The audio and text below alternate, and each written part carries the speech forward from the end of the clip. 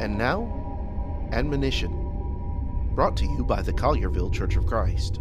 It's so very important to make sure that we do things the way God's commanded us to do them. In our worship and in our service, in our lives and in our homes. David found that out the hard way, and Uzzah died. But we read in 1 Chronicles chapter 15, "You are the heads of the fathers' houses of the Levites. Sanctify yourselves, you and your brethren, that you may bring up the ark of the Lord God of Israel to the place I have prepared for it. For because you did not do it the first time, the Lord our God broke out against us because we did not consult him about the proper order."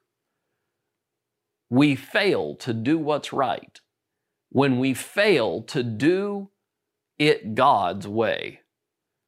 Let us live and serve God in accordance with His commandments and not our own opinions. For more from the Collierville Church of Christ, visit colliervillecoc.org.